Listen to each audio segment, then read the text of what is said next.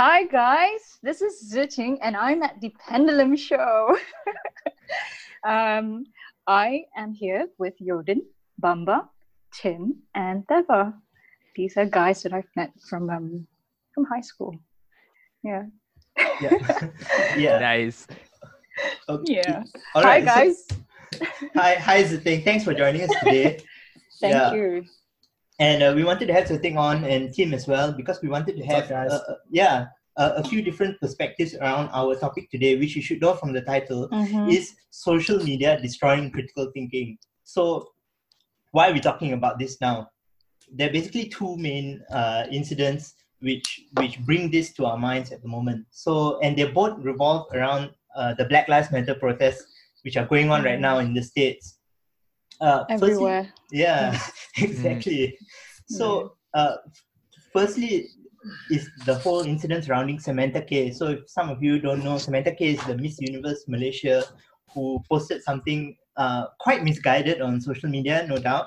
And there was a bandwagon of condemnation basically on social media, and where literally everybody wanted to have their piece to say about her. So that's one thing. Another thing is, I'm sure if you all use Instagram, you've seen the black squares on your timeline in the past few days. It's become almost obligatory, and and this interests us because we wonder whether Malaysians have looked at racism in our own country as well and compared it to what's going on there, and do they spend the same amount of energy, and what does this have to do with critical thinking?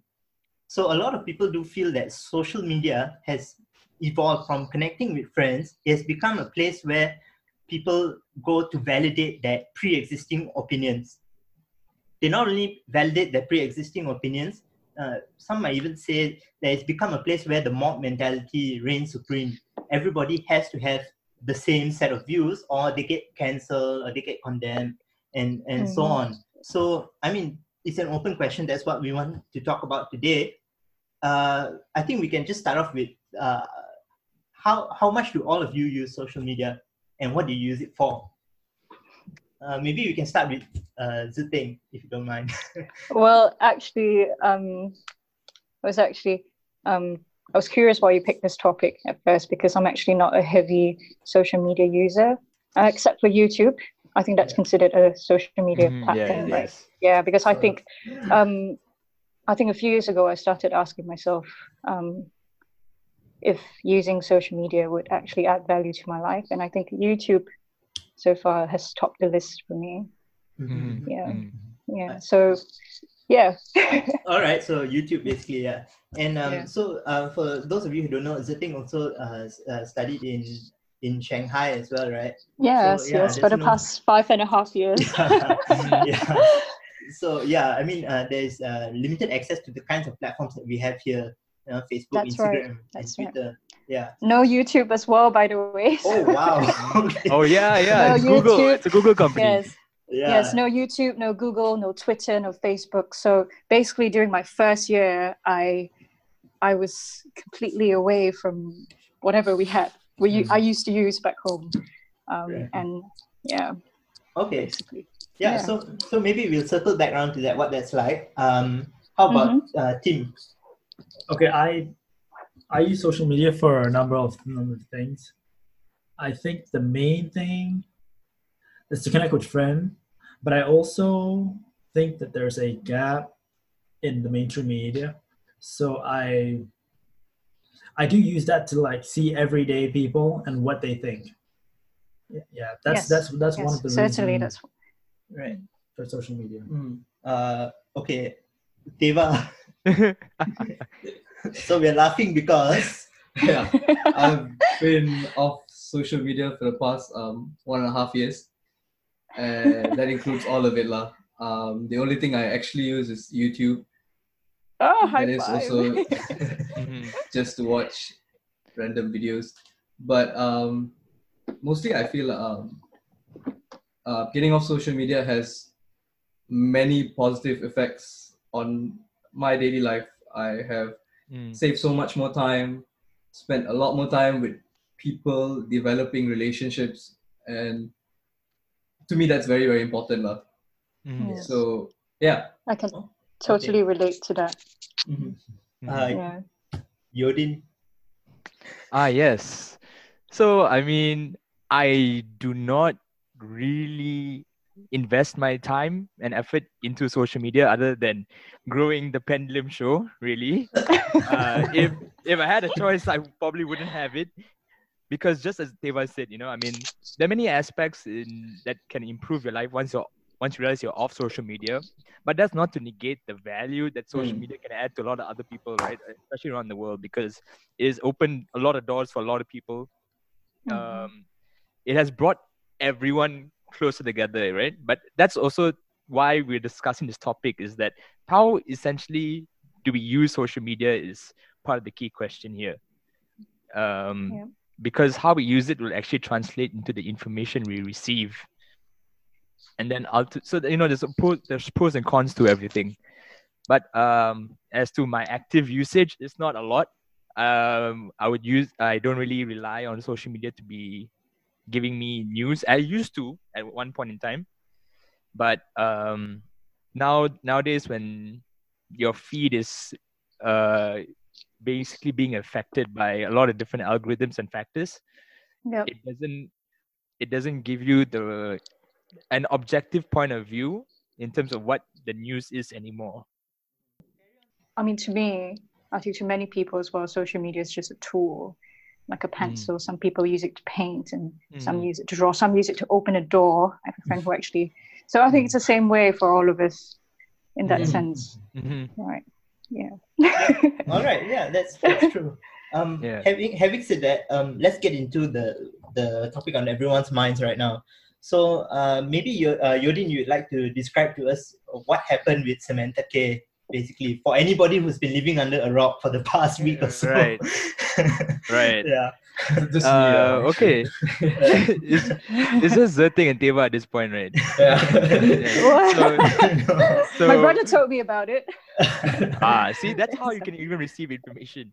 Exactly. Yes. Okay, so for those of you who don't know, and I don't want to spend too much of time on this, because we're not trying to actually really go into this topic and probably not add towards all the negative attention anyway on Samantha K. But Samantha K was a former Miss Universe who basically expressed her opinion on social media, specifically on Instagram, about the George Floyd incident. And what the major issue that came out of this was, and the outcry that followed from her post, was that she basically said that, for example, Black people chose to be Black, right? That's so these sort of lines and phrases drew outrage from the Malaysian public, because a lot of them deemed it to be ignorant, at least.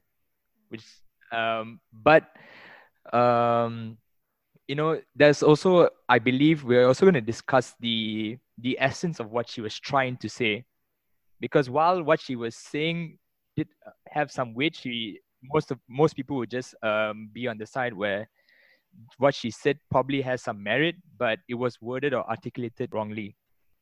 Theva, what is your opinion on what was said by Miss Samantha K?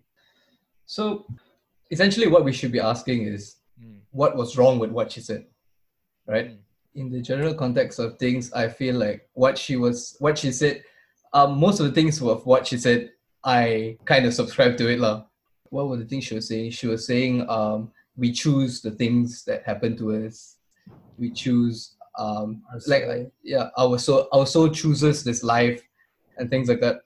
I mean, in a sense, she was using a lot of spiritual quotes to try to explain something. So, in a sense, she was trying to empathize, but I mean, in a misguided way lah. But that's about it. I don't believe there was anything inherently wrong with what she said, but the way it was phrased. Yeah, the way it was phrased, that was completely out of line lah. Yes. Yeah. I think the part where she mentioned you chose to be Black. Yeah. I think that was particularly sensitive for a lot of people, and she got a lot of backlash from that. in spirituality, you have three types of bodies lah. You have the causal, the astral, and the self.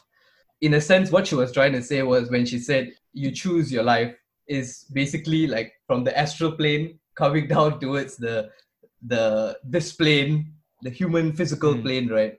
Yeah, the astral body chooses based on the karma that he has. So basically, like expressing her form of spirituality, lah. Yeah. Would you guys say that this falls into kind of a category of like her religious belief? So she was for trying sure. to express her religious belief in a way that she thought would empathize with the with the Black community in the States. What do you all think? Well, for me, initially I tried to, the very first hand when I read the message, when my brother showed it to me, I tried and empathize, or try and go to her, try and understand what she's trying to say. And I did get the spiritual part. It felt like she was talking about something beyond our control. But at the same time, she chose ritual. So it's a bit contradicting, right? But at the end of the day, if we try not to overthink it, at the end of the day, I think perhaps it was not the best message to put up. Perhaps as an influencer, Samantha, right, in today's world, that it comes with a certain responsibility. You should be reading it. You've got 100. I don't know how many followers does she have. I don't know how many young ladies or girls or young men are actually following her and reading her message. And I think that can be dangerous, because we may try to reason it, but young girls or young boys may not do the same. They may just read off what they see, and they may just follow it or think that way, start to think that way. Right. So I think from what Zating said, I think we can move on to asking this question lah. Like what she was saying, talking about responsibility, right? As a public figure, what sort of responsibilities does she have towards the people? Well, that's a good question. Yeah, it's very hard to actually, because the thing is, people, they don't actually choose to be having this responsibility, right? It's more of an unspoken thing that is ascribed to them the moment they grow their influence through gaining all different kinds of titles. Even content creators, for example, can have this sort of responsibility because there's a following, for example, right? So how do you balance the freedom of expression, right? Because technically she's trying to exercise her right to say what she wants to say. Well, granted, in this essence, it may have been worded wrongly, but and versus her influence, because if someone else of a significantly less following were to say this, it is very hard to determine whether it would have garnered such outcry, right? Right? Yes. So is there a way for someone to actually like balance this? I think that's the part. I've thought about this a long time ago, actually. I thought perhaps it's the part where the social media should step in, because it's a new thing, right? It has only started the last 15 years or so. I think we started using Friendster, right? Do you guys remember Friendster? Friendster, Hey, I used to use that. We all were on Friendster at one point in time.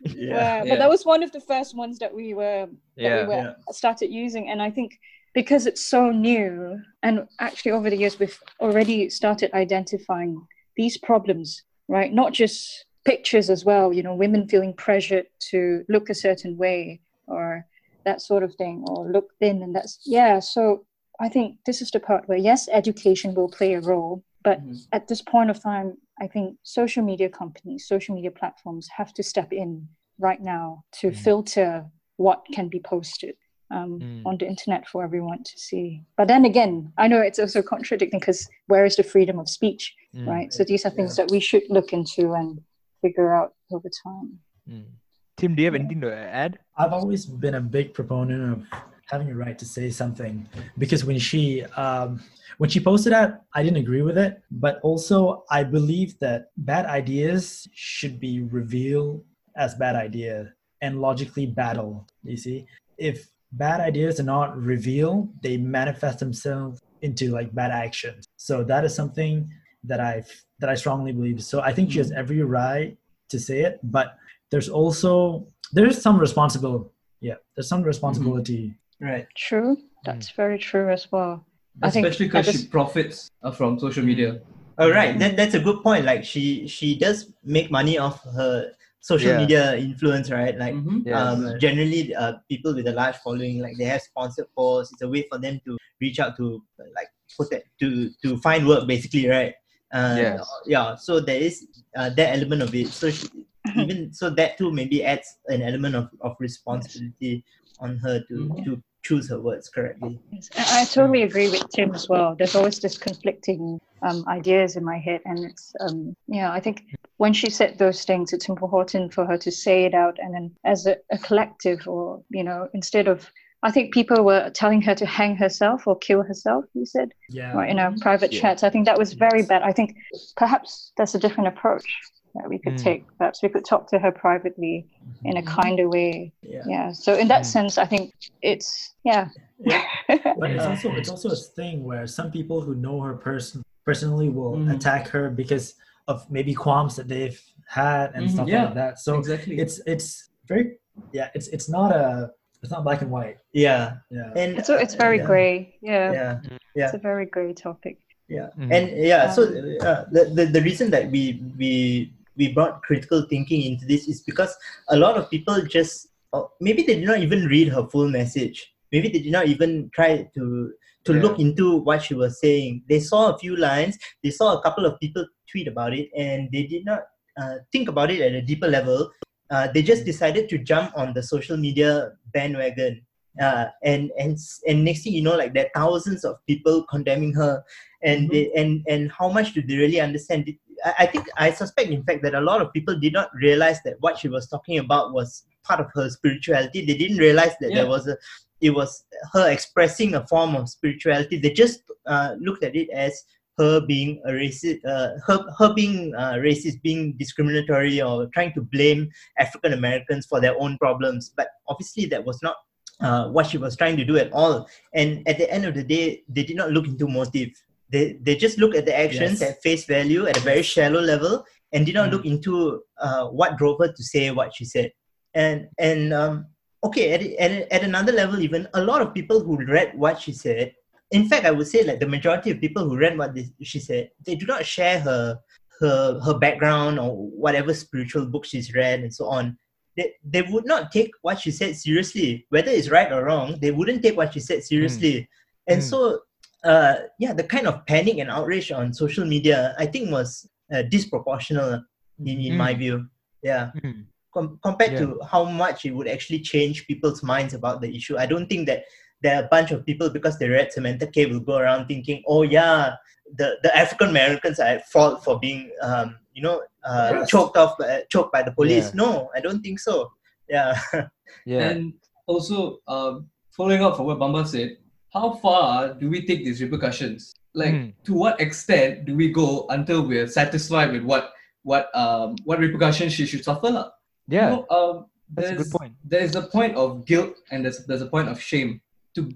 For someone to be guilty, like in this sense, she is guilty of whatever she said. She should face the repercussions to whatever she said. So that goes to say what are the repercussions. But some people are attacking her on a fundamental basis, like that is shaming somebody. And I don't know whether it is, do we go to the extent of shaming her on her values? I don't know. And it's something where she's going to profit the most from this, because she's going to add her followers this conspiracy cell. So it's just. Did that happen? I think she. I knew her follower count grew. Yeah, and did it increase? Yeah, it did. Oh, God. It's back in the another problem day in when itself. I wonder why. Sorry. Carry on. No, I want to hear what you have to say. Back in the day when we didn't believe in what someone said, we just ignored them. They became irrelevant. Yes. But today, it's the opposite. So we're not solving the situation. We're helping her. Yeah, honestly, I would not have heard about it if not for the outrage. Really. I mean, none of us followed her, right? But actually on that point, even to her defense, right? Apparently, for those people who were following her for quite some amount of time before Yep. this thing, actually just saw signs of her beliefs that she expressed on social media itself, right? Like this wasn't like an uncalled for thing. Like she didn't just decide to ascribe to these values overnight, right? It was something that was propagated over a period of time. And then I don't know. I mean, I'm still again not saying that what she said was wrong, but still her so-called followers didn't actually again critically think as to this was part of her behavior and her values. Yeah. So what was the point? I mean, like you followed her, you consume the content and the things that she says, but then the moment like something like this happens, everyone will just take a snap at her blindly as well at that point. And you know the thing about it is I don't want to say too much on this, because essentially at this point in time I just hope that she's mentally okay, Yeah. right? Yes. Another thing we like to raise awareness on is mental health, and it's essentially this is cyberbullying, what everyone has committed. Yes. And the fact is, people were so quick to judge on her saying this. It doesn't exactly it doesn't right the wrong at all, right? That's right. And for example, if something were to happen to her, I don't know whether people like would any Malaysian take responsibility for this. Is that where would it go to for her to actually face that sort of severe repercussion, as what Teva was saying? I mean, I don't know. You know, there's some fundamental things that were wrong with not just what she said, but how we reacted to it, which is actually the point in this topic, right? Yeah. I would add that also. People have a tendency to scapegoat. So what do I mean by that? I don't mean to say blaming somebody for your problems, but also to use somebody as an outlet for like your pent up emotions and things like that. Right. And I suspect that has played a lot into this, because everybody, and not just into this, but also into the whole activism on social media and on the streets in America around Black Lives Matter. People have been stuck at home for 3 to 4 months basically. People are depressed. Mental depression is at an all-time high. People are unemployed. They have a lot of frustration, anger. They just generally feel cooped up. And then suddenly a lot of time.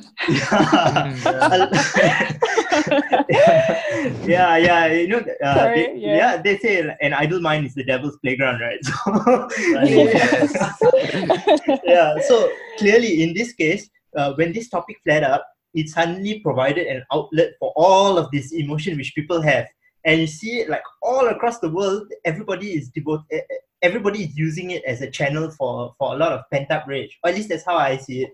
And we've had like social media drama and crisis in Malaysia like in the past, but honestly I've never seen it at the level that we saw about Samantha K. And I think it just has a lot to do with people's state of mind at the moment. And so I also wonder like whether people stop and think about why they are behaving the way they are, why they're reacting the way they are.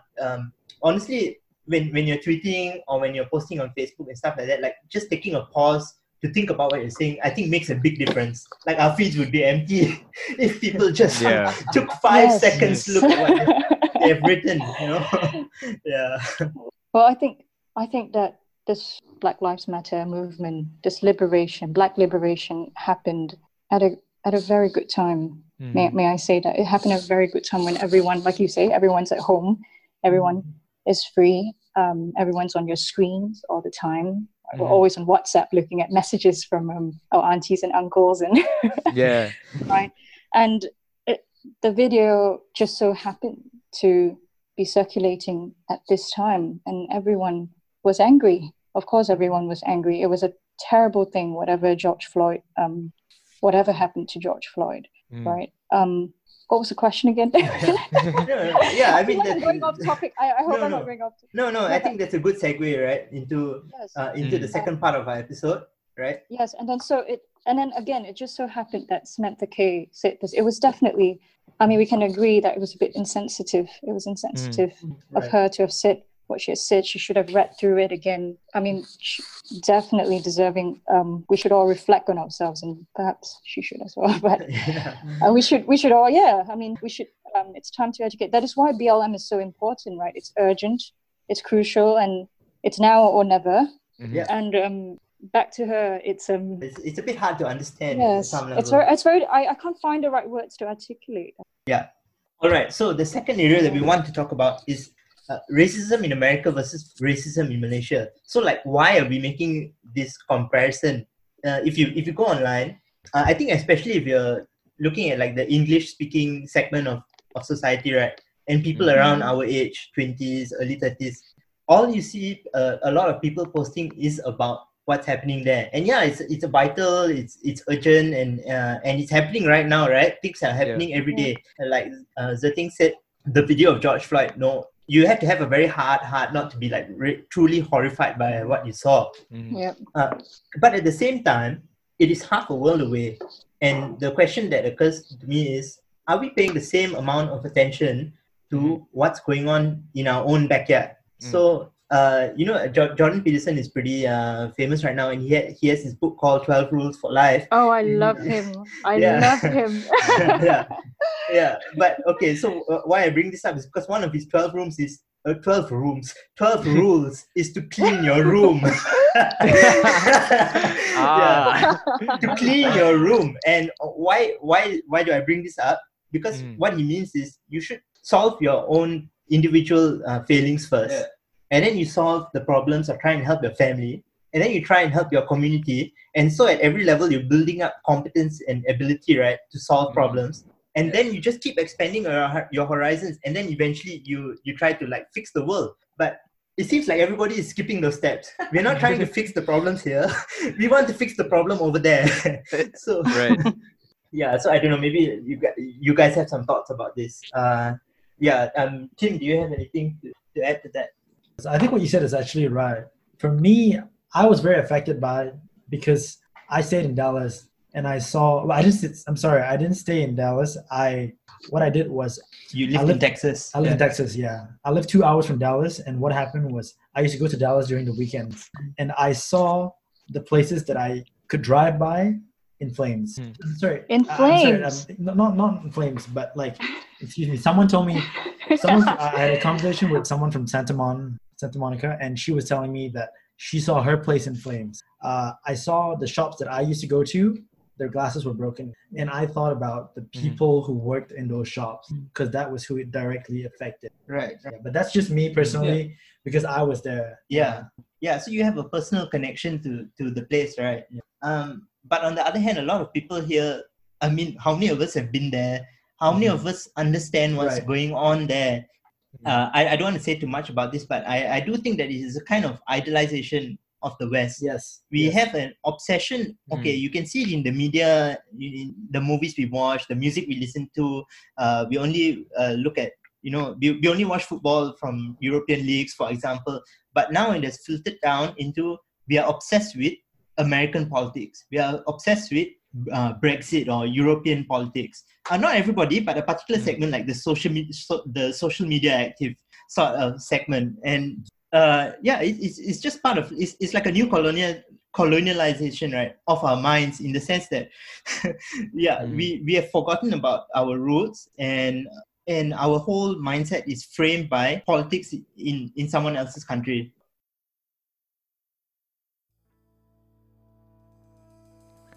So we just discussed the Samantha Katie James controversy, or more accurately, the reaction from the Malaysian public on the controversy itself. And I believe as a collective, we have agreed that it's always better to take a step back, critically think as to why are we reacting a certain way, and how can my action impact the livelihood and the life of someone else. And on that note, I really just hope Samantha Katie James is mentally okay, especially, and I hope that we all move past this controversy itself. Bamba also shared his thoughts and opinions on our obsession with the Western media, and I believe that he is right. I am guilty of this. Many of us are, especially listening to this podcast on Spotify. But on that note, we need to be able to divert our mental resources inwards and think about the issues, learn about the issues that directly impact our lives as well, because we need to be able to clean our own rooms first before we move on to someone else's. A lot of people would actually say, right, why they felt that connection was that it was recorded. It was a brutal killing, that was recorded, which is why a lot of people expressed their solidarity towards George Floyd and the overall cause movement in America. The criticism to that is that apparently it is not the first time a violent death was recorded, especially when it came to police brutality.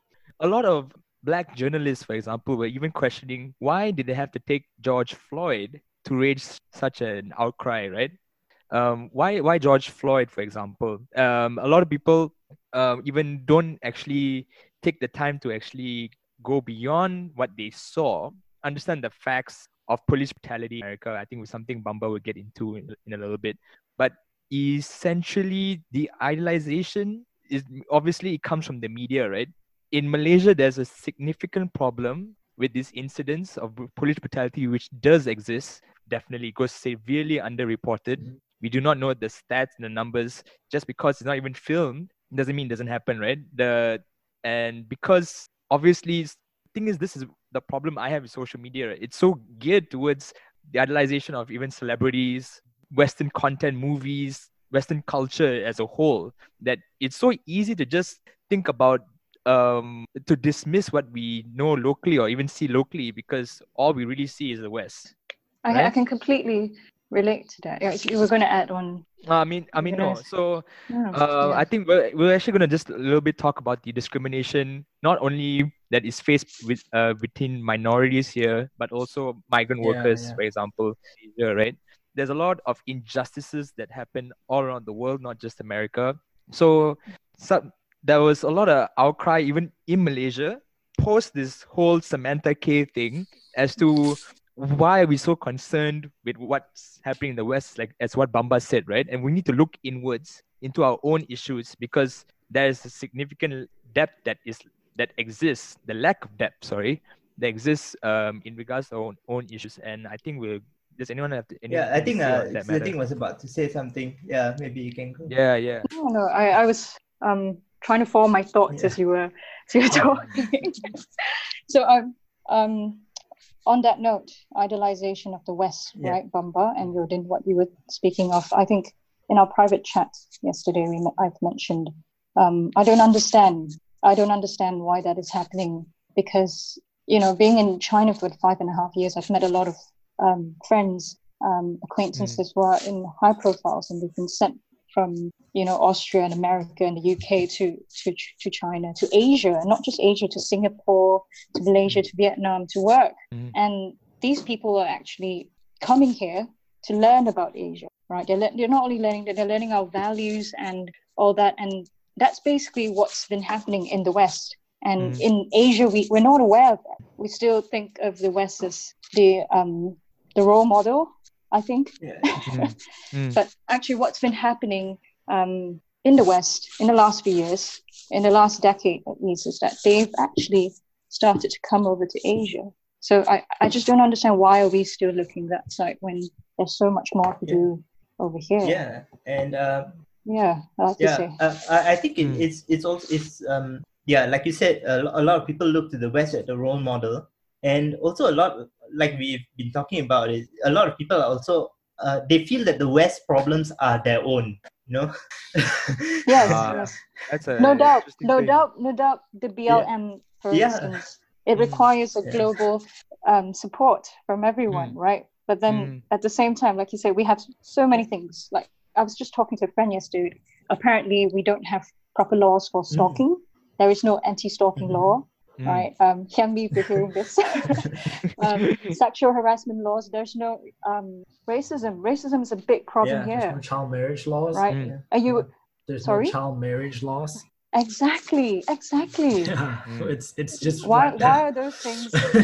Why are those things not being advocated, or why are there no awareness and things like that? On that note, we wanted to do a bit of comparison of what is the state of racism in the West, or particularly in America, since that's what it's on everyone's mind right now, and how bad is it compared to here? What are the kind of problems that we have here? So we'll just go over a few areas. I want to start with policing, because obviously that's in the news right now. So Tim was in the States, so maybe he can talk a bit about the state of police brutality in America. What is the bigger picture? Because I suspect that a lot of people, they're posting their black squares and solidarity with George Floyd and so on, but they don't like read what are the stats on police brutality, shootings of unarmed civilians and so on.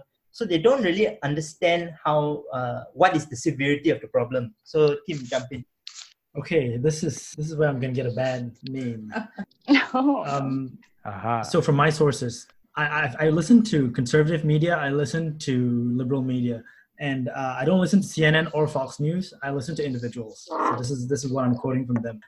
According to my sources, that the Black community consists of 13% of the population, and they're responsible for 40% of the crime in the country. So, and I'm not saying that is justification for police brutality. It's not. George Floyd was killed in front of, and he did not deserve to be tried and murdered on that street, 100%. But these are things that we don't hear on social. We don't hear movements tackling. You see, these are very specific issues that we don't hear these facts. We don't hear these facts. Okay. We don't hear these facts. All right. I'll just jump in a bit. Yeah. So in regards to police shootings, for example, in America, the Washington Post did a study tracking all these deaths, and in 2019, in the whole year, there were 19 shootings of unarmed white civilians and 9 shootings of unarmed African Americans. So obviously, every one of these incidents is very tragic, no doubt. All of them should be investigated, and it was a matter of chance, basically, that this particular incident was recorded. And no doubt, you have so many problems, like the police are becoming militarized and so on. But from what you hear on social media, you would not guess that is the scale of the problem. You would think that it's at a kind of epidemic level. When in fact, when you come back to Malaysia, there is a kind of epidemic in terms of police violence. Yeah. And it's not confined to those kinds of numbers. You must remember that we are a country like 1/10 the size, right? So we don't pose a threat to the police because we don't have. Yeah. Wait, who is one? I mean to say our population is Malaysia. 1/10 the size of Malaysia. America. But if you look from Right. So there's a study done between 2002 to 2016, 257 deaths in custody in Malaysia. So, I mean, in America, they're talking about the police killing people in encounters, right, on the street. But these are people who have already been taken, restrained, and put in a cell in a police station, and they die in the lockup cell. So 257 deaths, out of which only 62 were reported to the media or to NGOs. If you want to talk in terms of racial discrimination, I mean, there are a lot of reasons go into this, but the basic stats are Indians make up 7% of the population, but 25% of the deaths in custody in these lockup cells. And this is the official figures. People like Swaram think that it could be up to 50% because there's chronic underreporting of these figures. So, like, my question is, how many people are aware of these numbers? How many people are aware of the names? I myself am not aware of most of the names because they don't even come out in the news. And in fact, Swaram was saying that a lot of the problem here is that these people simply don't have anybody to report them. They don't have family members or anybody left. So there's nobody to raise attention to it. And so the police sort of get away with murder, basically. Yeah. Does anyone want to jump in on that? Unfortunately, because it's so underreported, I don't know what to say. Yeah, that's right. Yeah. Well, No, but Yodhin, basically the point is that problem also exists parallelly in Malaysia, right? So even based on Swaram's report, I think approximately out of the 257, I think 62 were reported. Yeah. Right. Majority of these were Indians, and even the nature of deaths, right? Maybe even in regards to one of the deaths in custody, and it was quite a famous one. I believe his name was Coogan. Yes, This was in I remember that. Right? And he was arrested for alleged car theft, and ended up dying in the cell in the next 3 days. So the crime equal the actual punishment that he endured. Can I interrupt? Oh yeah. So I remember the Coogan case was he had so many scars all over his body, but the cause of death was reported to be water in the lungs, if I'm not mistaken. You can fact check me on. Yeah. So essentially, there was some justice in the end for that case because the mom of Coogan's mother, eventually sued and she was awarded compensation to a degree, even though there's no actual value to a life, but at least there is some justice there. But the injustice that wasn't served was the cops that brutally abused killing Coogan. They were suspended, they were sent to desk duty, and then when they were finally charged, they were only temporarily suspended, right? So whereas at least I mean, the thing is, because again it's underreported, I do not know what's happening post 2016 until now. Whether it's improving, I wouldn't know. But I would at least hope to see, police if the policemen that actually commit these crimes are actually put to justice. Right. Yeah. Okay. So that's policing. Maybe we can move on into education. So there's lots of areas where Malaysians, some of them are aware, but a lot of them are sort of blind to these issues, and tend not to talk about them at all. For example, like in matriculation, you have this issue where 90% of the places are reserved for Putra, 10 places for majority. And you have so many like science colleges basically set up for only for the majority group in this country. You have scholarships which are reserved for them, and so a lot of people in the sort of middle upper class, like maybe because they don't need to access public education, but they generally don't pay so much attention to this, especially if you look online. If you look at the political topics which people are talking about online, it's really not there. But I think what is most egregious is how we are treating immigrants in this country and how little is being said about that. So I will give you something which happened like quite recently, in April, in fact, and which I think from talking to my friends, a lot of them have not heard about this incident. So this involves the Rohingya refugees. So the Rohingya refugees, as you know, they were expelled from Myanmar. Their villages were burned, and they're in Bangladesh in overcrowded conditions where they get flooded and illnesses from just the swamp that they live in. So they get on these boats and try to flee to Malaysia, basically. It's a whole different topic about whether they have a right to do so or not. But basically, there was this boat with about 480 refugees on it. These are rickety boats, like they are overcrowded. No sanitation and so on. And our Coast Guard in April turned this boat back repeatedly at the high seas. In the Indian Ocean, they turned this boat back. And I think the boat was at sea for about 2 months before finally they managed to get back to Bangladesh, by which time 52 of the refugees on board had died from starvation, dehydration, beatings by the people smugglers. And yet we don't know anything. It's my first time hearing it as well. I mean, okay, why do you guys think that Malaysians generally, they talk about racism, yes, among the citizens, especially the older generation talks about it a lot. We don't talk about it so much. But why do you think that we have no awareness of what happens to people from other countries who are experiencing this kind of discrimination on our shores? I believe it comes into identity politics come into play here, right? Our idea of right. So I mean, like, what do we consider? We don't really think about the other, right? Because we're so much trying to focus on the self, which is basically our idea of what it is to be a Malaysian, the definition of what a Malaysian is. And granted, we've grown and progressed in society where, despite the racial discrimination that we feel, at least within the younger generations, there's this collective identity that is somewhat forming. We just need to at least make sure that while this is forming, we actually need to take care of the identity itself and not pay too much attention to what's going on abroad. Whereas these issues, again, like what Bamba said, is happening here. And I mean, as the thing is, we're not actually taking action, right? What action are we taking towards helping the minorities?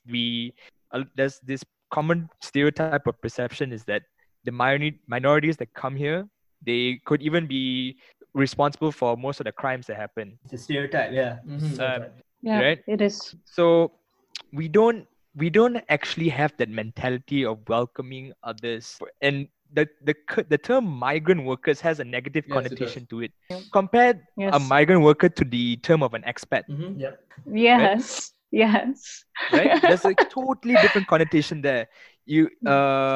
And migrant workers itself, that term would basically denote you towards having millennial jobs like construction workers. Whereas if you think of the word expat, it would be towards maybe even a tech company or anything of a high social standing sort of job, right? Or retirement.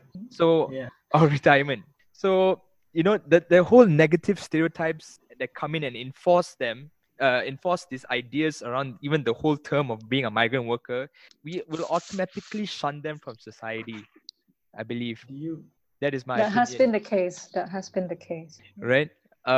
So we need to actually help those in need, regardless of really where they come from. And actually on that note, I want to talk about statelessness. Whereas even like the Rohingyas, they're stateless people, right? Which is why they had to be refugees. They were not associated to a nationality. So for those of you who don't know what statelessness is that a person who is deemed stateless if they are denied any sort of nationality, even if they were born in a particular country, there are many factors which contribute towards statelessness. For example, lack of education or being registered at a hospital, difficult economic situations that prevent them from going to the hospital. Most of these births actually happen at home because they aren't able to go to a hospital and get their child delivered. So this issue is widely experienced by even Malaysians. There are a lot of Malaysians who remain stateless.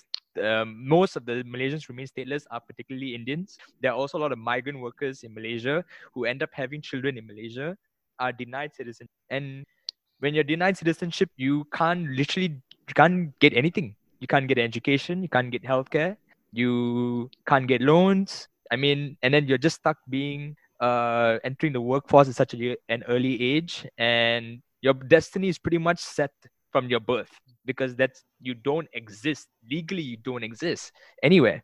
And the reason, again, tying back to the overall topic of critical thinking of within social media, is that, again, I have to pay homage to a lot of the activists that are trying to do their job here, right? And by us diverting so much attention to the West, you're not giving the right attention to the people here who sacrifice their lives towards helping these people.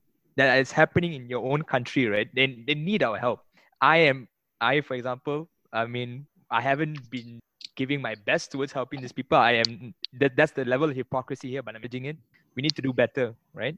So when we critically think, again, supporting the Black Lives Matter movement is important for all of humanity, but we cannot actually really forget of what can actually directly impact your life.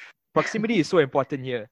We are so easy to ascribe to a certain movement that doesn't have direct impact in your life, because if you were to actually be at the brunt force of it, you wouldn't actually have the time to be on social media. You'd be really scared for your life, for example. And I keep on thinking, I actually asked myself this question: what if I actually went into a really underprivileged? I went to a migrant worker here. I went to a stateless person in Malaysia. I went to a poor, marginalized person's home in Malaysia and asked them, would you give your support to the Black Lives Matter movement? I really cannot imagine the disappointment that they would have in myself. Especially if I'm an Indian, right? But then I'm calling for support for a movement that doesn't exist here in this country, technically. I really would spit in my face. Literally, I'll go to that extent. Like I feel like, how dare me, Yeah. Well, actually, I can certainly see where you're coming from. I can just imagine being in your shoes right now, right? So, but at the same time, a part of me I just want to see how big this BLM movement can go, because that means if it can be so big. Yesterday, my friend in Vienna sent me videos. She posted on Instagram videos of people protesting in Vienna. And by the way, when I was in Austria in November, I barely saw any Black person on the street, and you had people protesting for BLM. That's amazing. Is it BLM? Black Lives Matter? Yes, BLM. Yes. So a part of me just wants to see how the magnitude, how big this can be, Mm-hmm. right? And therefore, that means there's a possibility Mm. for us to bring up issues in the future, perhaps about racism, not just about Black Lives Matter, right? Yeah. Racism as a whole, for Indians, for the yellow skin, for Hispanics or whatever. We're able to bring it up to that scale Yeah. in the future. No, that's a good Yeah. point, right? Yeah. Just because it's not happening over here, but Yeah. that can spark a trend of movements around the That's right. That's right. world. So Right? yes, it Mm. may, when you go to a shelter and you ask somebody right now, would you support BLM? I mean, I don't know if they're even aware of it. They might be, but Yeah.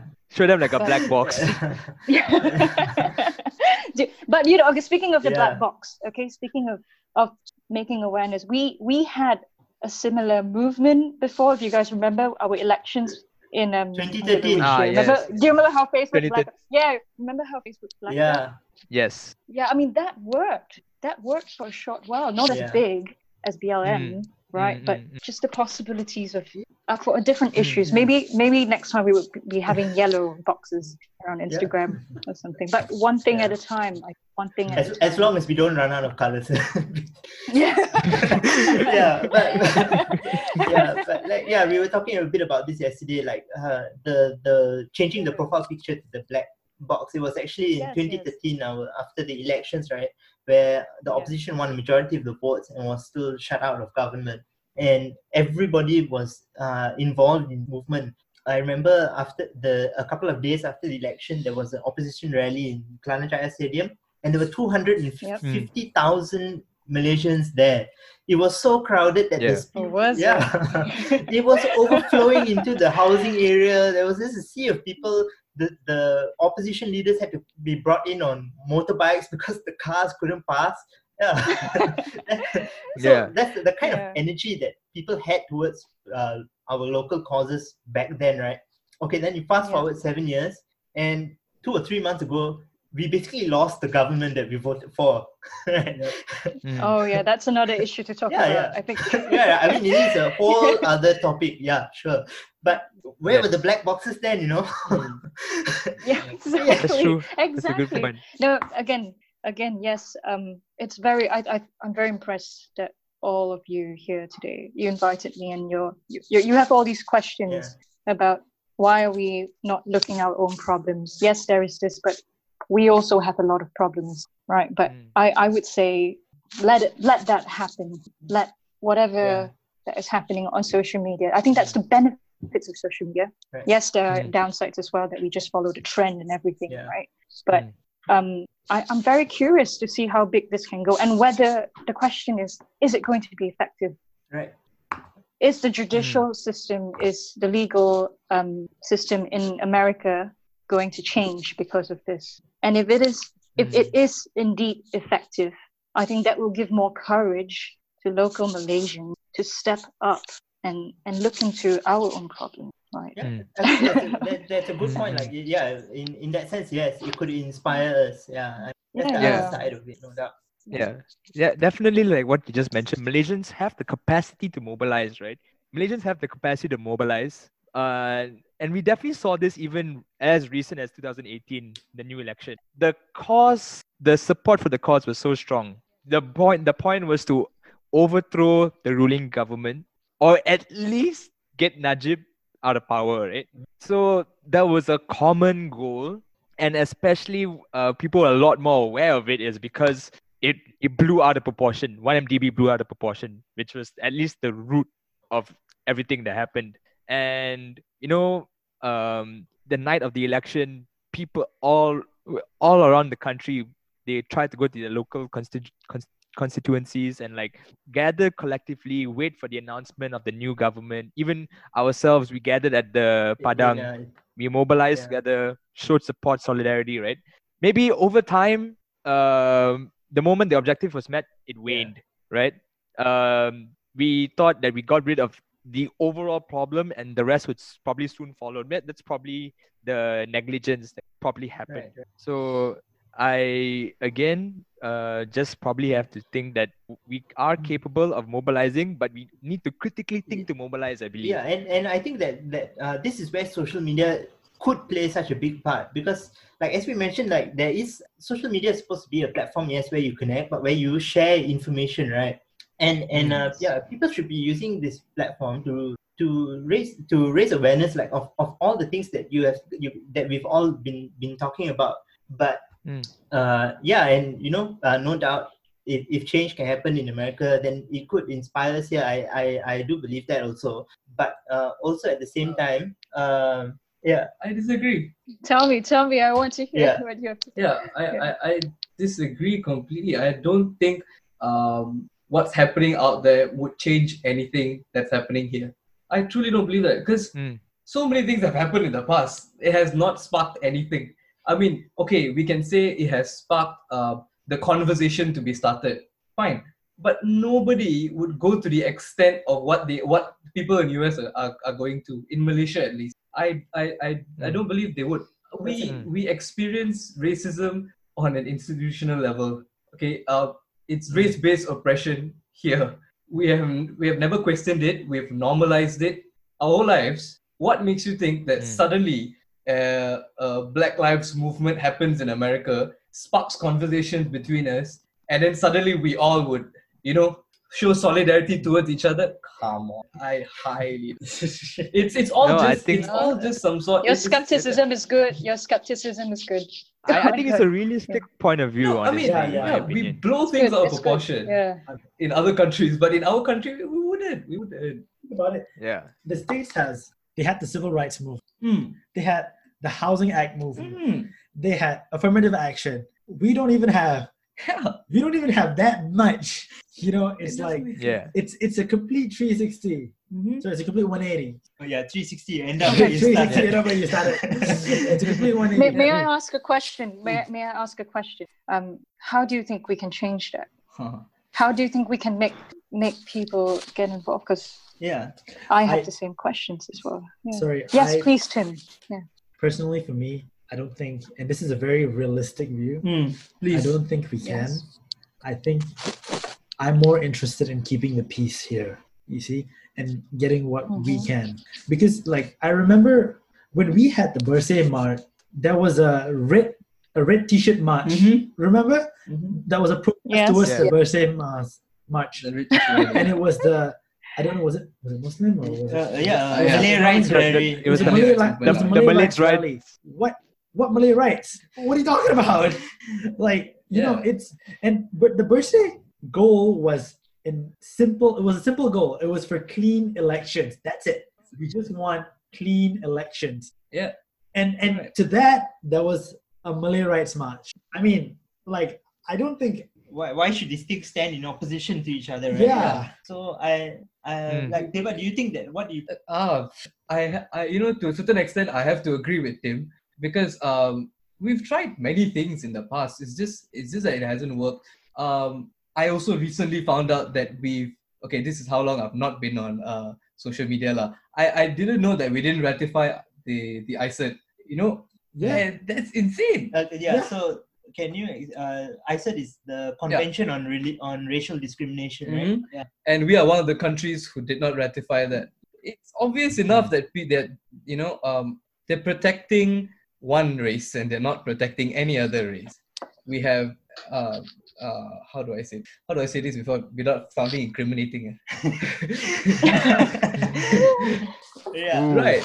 Okay. That's my point. Yeah. I would say I'm not so pessimistic. As in, okay, there is activism online, but there are also things you can do, like joining civil society groups, right? So I think like Yodhin has been part of some, and like think tanks and things like that. I myself and some of my friends at the previous election, we trained and went out as election observers. So these are the things you can do, like on the ground, with all these issues. For example, like with the issue of migrants, there are schools set up in KL where you can volunteer your time and go and teach and teach them.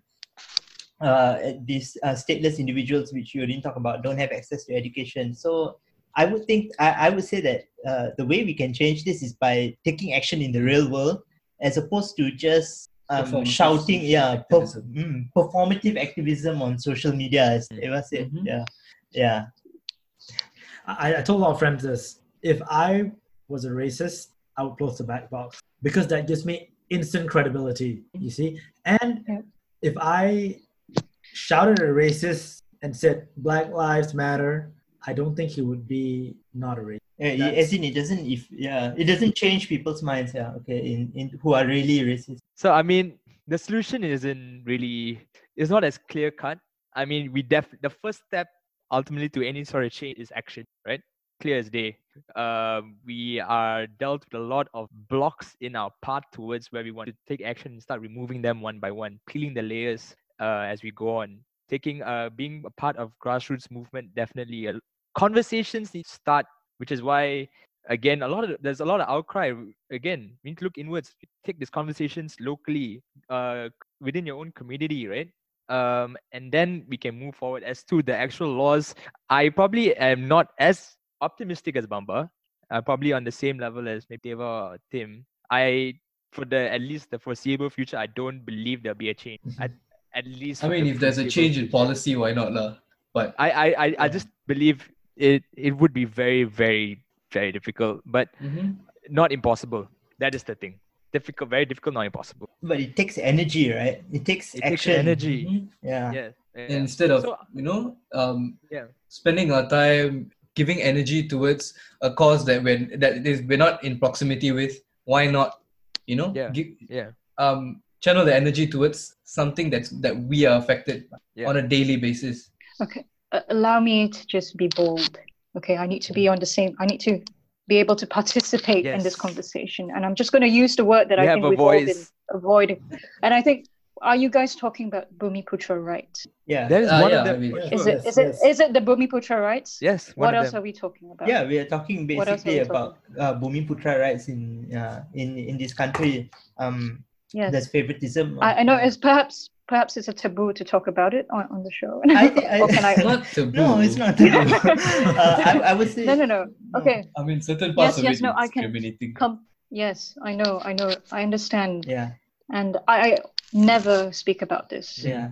Outside the walls of my home, right?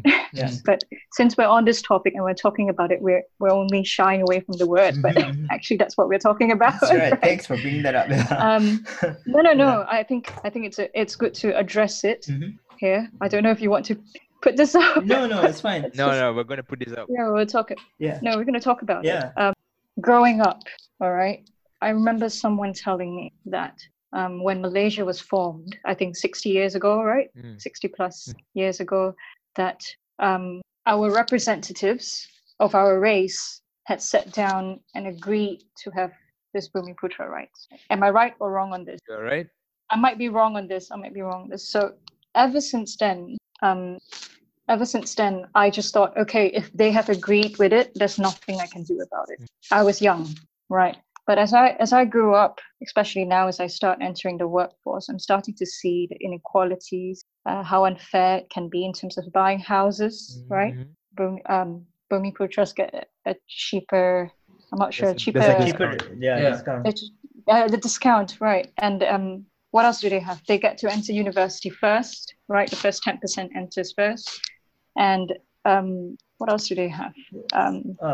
See, I'm not even aware of it. Yeah, I mean, I never even questioned quotas about it. in public companies and so on. Yeah, so many things. Yeah. Yes, and it makes me sad that many of us think that, even my parents, we never think of changing it, doing something about it. Yeah. So, which is why I asked you, what can we do about it? Because it's obviously unfair. It is obviously against it. I mean, what's the difference with this to what's happening in the US? Yeah, I mean, yes, that's of course that's violence. Yeah. That's violence. Okay, perhaps I can't compare it that way, but it's a long-standing question. I think, what can we do about it? Yeah, I think to me, at least, I think education is key. Education is key over here, and mass media plays a big part as well. What we see on the news, what's being phrased on the newspaper. I mean, it's a big topic. Yeah. I mean, it's a difficult question and to answer, because there's really not one answer to this. Otherwise, I believe it would solve. Exactly. But like you said, it takes education, it takes action. Yeah. Yes. Yeah. We can't. Education and action. Yeah, on every aspect and every level. Yeah, actually, so on that note, right, I wanted to just lastly maybe address one point. The whole thing why we brought this topic up was that there's a issue with bandwagoning, right? Right? Yeah, There's yeah. we were discussing whether social media has even destroyed this individualism, right? Yes. No one's afraid. Everyone's afraid to have an opposing view to norm or what is acceptable socially. So, um, if a lot of people would probably be ostracized if they weren't actually in support of this movement. We're going towards a path and a journey where there is no exchange of ideas, but rather one truth is formed, and if you didn't conform to this truth, you are so-called cancel, right? Right. How, like, what is your thoughts on this? Is this, in your opinion, the same? Yeah.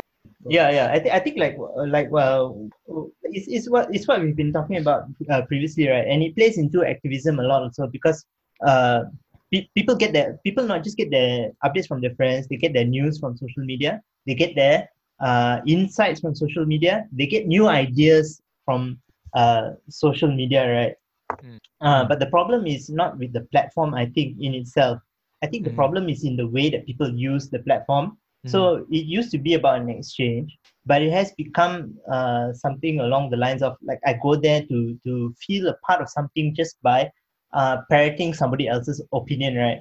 Yeah. So I think that's what's leading to cancel culture, so called. I think that also maybe the way that is regulated also. So some social media platform is more regulated by the company themselves than others, right? Like for example, Twitter is probably more regulated than Facebook. Twitter sort of censors and blocks certain accounts, whereas Mark Zuckerberg, quite famously, right, he just lets the conversation happen, right? Yeah. So I think that the danger when social media companies are regulating their platforms, which have become like a kind of speech platform, right? Yeah. So they are also sort of filtering the ideas which get to you. They're excluding some ideas which fall outside their conception of what is morally the norm. Yeah. So I think that is part of what's playing into all of this. Is there a way to? Is the solution to just not be on social media at this point? Really? Right? Enough tonight, I mean, isn't it? Teva, have you been more woke since being off social media? Can I interrupt?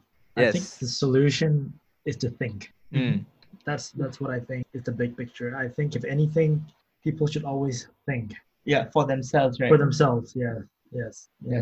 In terms of getting off social media, right? Like Teva has been off for 1.5 years. I also took a break for like 40 days, during Lent a couple of months ago. And honestly, right, I realized at some point that I was scrolling through my social media sort of to be outraged at everything that I see. Like when I'm bored, I scroll through and like, what? This person said what?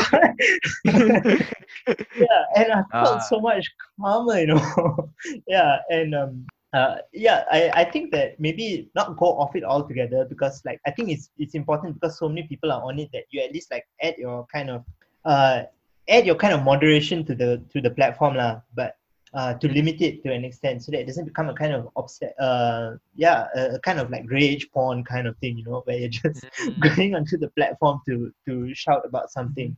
So that's where I stand on it. I don't know about the rest of you. Yeah. No, I agree. I agree. While there's an importance to maintain a sense of community, so again, it depends when you're critically thinking about what to follow and what to subscribe to. It's fine if you do it in the numbers, but think before you do it. It'd be great if you could replicate the same energy devoted to BLM to something local. And as you said, right, what happened in 2013, the black boxes. Maybe we feel like the black boxes with the hashtag Blackout Tuesday is irrelevant and doesn't solve anything. But it can build a sense of community. That's where I can argue as well, right? At least when it happened locally. Then we saw all the black boxes in our timeline. We knew we weren't alone. While you were hurting, someone else was hurting, for example. So, but the thing is, you critically thinking goes beyond social movements. It goes into debates, goes into ideas. The fact that and being open to a discussion, right? That's what I am most aggrieved about. I don't want to be afraid to share my opinion and be lynched on publicly Yeah, online, right? Yeah. online. I think that follows through cyberbullying. That is exactly what happened to Samantha. There was no intention. I believe it was to a point it was very malicious to what happened to her from the people. She has to be mentally strong to endure that. So on that point, think. Think for yourself. Yeah, I think Think for I yourself. think that's Yeah. the thing to take away. Yes. May I just add? Think and question. Right. Yeah. Question. That's Right. Exactly. Question. You got to think and question why, perhaps how, and why is something happening. Sorry, that was me.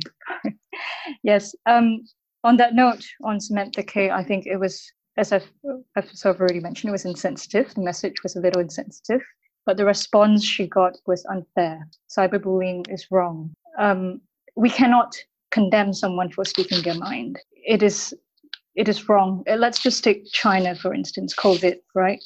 They were the first people, they were the country who came out and say, okay, guys, there's this virus going on, right? And yet what happened was all the countries, not all the countries, some countries came up and they say they wanted to sue China. I mean, that's right. You're condemning the whistleblower. So what's going to happen next time? What's going to happen next time is that each country, whichever country who finds the first case of a new virus, right, they're going to be afraid to actually say, hey guys, there's a new virus coming out. You might want to take note of it. I think, that's right. Cyberbullying is wrong. We should not condemn them. And yes, on that note, social media, think and question. And I will continue to use social media. Because I find it educational, right? And I think I have a good filter system. That's what you need. Yes, exactly. Yes, that's what you need. But again, it depends on it depends on the user more than on the person. Else. I agree. Yes, definitely. Okay. Are we done? I think that's a good place to end it. Yeah. Yes. All right. Okay, so everyone, thank you for listening. Again, I'd like to thank my guests Yodhin and Tim for the show. We had an episode where we discussed a lot of issues, that's currently happening, and I believe while we don't have an easy solution to some, ultimately the point is the takeaways would be to think, question, take action to all of the things we said earlier, right? So. Ironically, we'll be posting this on social media when we've just spent an hour and a half condemning social media. I really don't know how else to do this. We are hypocrites. Yes. But, again, finally, also let's look inwards into our country, help one another. It starts with us, right? Yeah. It starts with people within our... So, guys, would you like to say anything else? Nope. Same thing? No? Okay. Thank you for having me. No problem. Thank It's you been a for having pleasure. me. It's been a pleasure. Yeah, it has. Okay. All right. So on that note, thank you very much, and we'll see you next time.